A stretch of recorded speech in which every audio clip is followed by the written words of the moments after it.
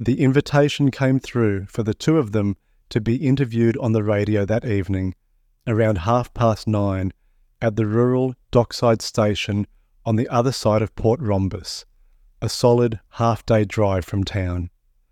They drew blinds on their second-floor apartment, drank juice and coffee, packed the station wagon with art supplies and food, and set off in partial homage to how lovers Julio Cortázar and Carol Dunlop travelled up the Paris-Marseille freeway in a rogue travelogue. In contrast to how those two created fantasy out of dull service station parking lots and featureless road stops, the focus for our town couple was how they collaborated on artworks.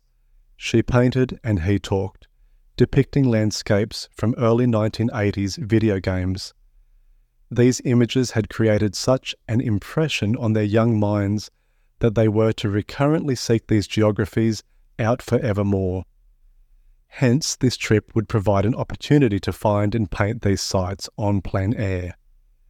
Exiting the city via the East End, past Pastel Lemon Hotel facade, down King and Hunter, children riding mechanical mega beasts, think oversized animatronic wombat, bilby, platypus, etc., as part of a festival in Civic Park, streamers and confetti, turn right at the interchange through Wickham, stop at the lights, see an elderly man in eggshell cotton at a wooden bench outside a pub, drinking beer with a care robot, clinking glasses.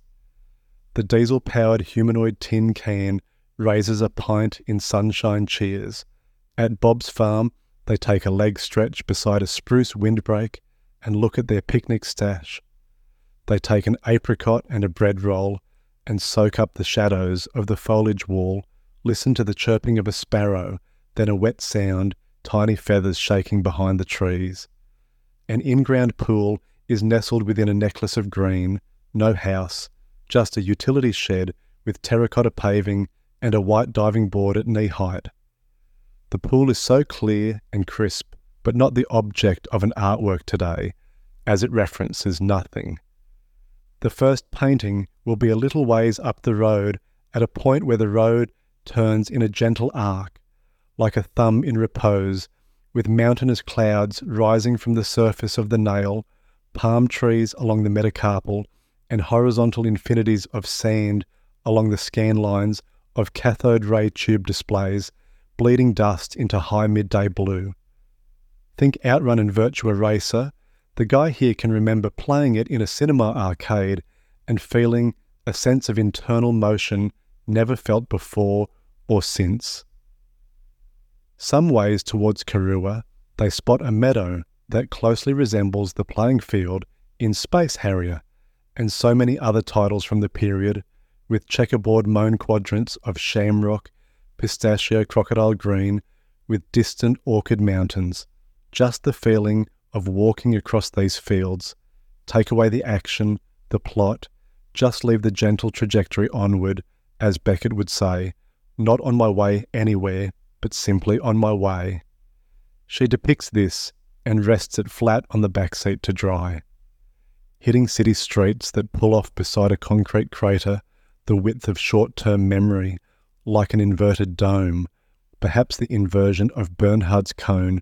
No, it's just a skate bowl, yet its silence manifests a monumental spiritual brutalism that she paints.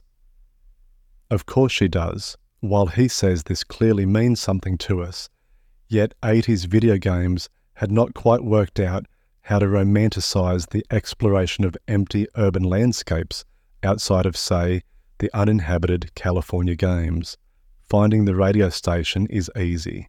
It has a roadhouse with 2 rooms astride a gravel sweep at its back.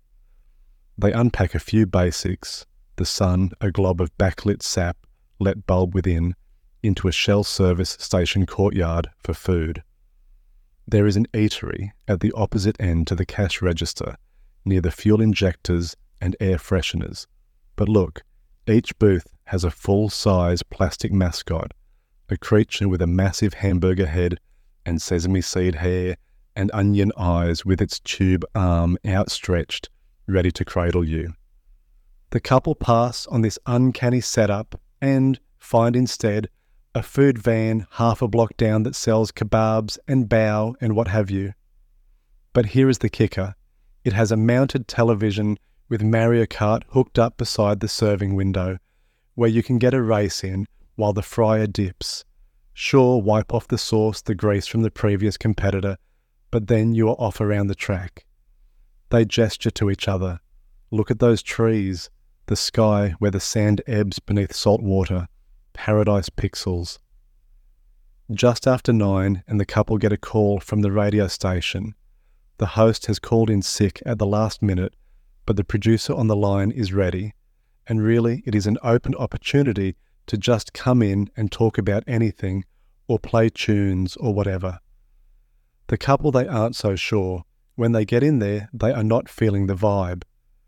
What about just cue up a few songs for the hour, and they find a MIDI file of Jesu Joy of Man's Desiring on the station computer and ask if that can be played on repeat.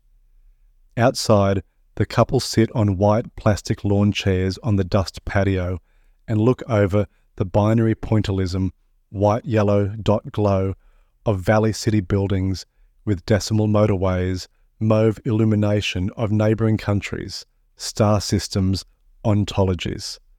Better living through geometry. He is about to talk about the ending of the first Streets of Rage game, but holds off lest Bach be interrupted, and she does not mention how this is the final chorale from the cantata Hearts and Mouth and Deed and Life. They sleep and wake up and wander by the dock. The lighthouse, an artificial father figure to the sun, beckoning it rise up before their morning embrace. Corduroy on wool, palm on auburn flow to nape, a stretch, a yawn, a dragging cage across damp slope filled with orange ruffy and yellowfin tuna, with a smell that references a morning even earlier than this, some dark tidal drifting in praise of a quiet slowing of time. They close up the boot of the wagon and skirt the mangroves on the motorway. Near tea gardens, a swimming pool unoccupied, not dissimilar to the one spotted yesterday near Bob's farm, this one part of a private country club of some description, unfenced on this side against the access road, heat rising from the asphalt. It is becoming quite a hot day. What about a dip? Not here, look at the water. The way it undulates in unbroken parabolic lines, no edges, but it does blink in little mounds from shadow off, to sky mirror on. It looks simulated beyond what nature renders. Passing through a town, another town, more streets, buildings, they wonder what game this might be. The obvious one comes to mind, Sim City, played in primary school computer classes, nobody quite working out the economic subtleties which call to mind that these suburbs are not unlike spreadsheet rows and columns. She remembers an Excel artist creating stunning cherry blossom landscapes within the data cells. He points at a logarithmic table garage door, beach house, she shells data cells. Pastoralism, now inland coast turned causeway, they pass a train simulator en route to a farming simulator paddock, bordering a factory simulation game wherein a simulation simulator loads a simulacrum model of what pastoral fields used to look like, not the sort from video game landscapes that brought them here to paint and create, but perhaps the idea the game designer had of what a nice meadow would look like, a childhood memory where the copy is the original sacrament. A river laps over a tumble of stones within view of a roadside pause where our couple tread out and float cheeks to the horizon, knees to the mesosphere, and then she turns and says, "This is not a pool," and he agrees, "This is not a pool, this is not a reference."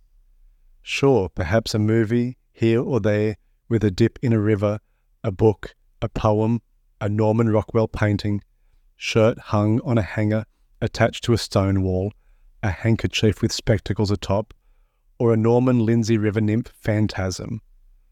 Sundown across the corridor home, They wonder if they are just a couple of 30-something retrobates at heart, stuck looking backwards, caught up in nostalgia rhythms, feeding on playlists of memories that do not seem to be their recollections alone, rather a collective sense of, if you remember this, you will love this, like how the new generation of Simpsons writers tried to write jokes like those they grew up on, but they used a copier belonging to Warhol and the punchlines just faded away.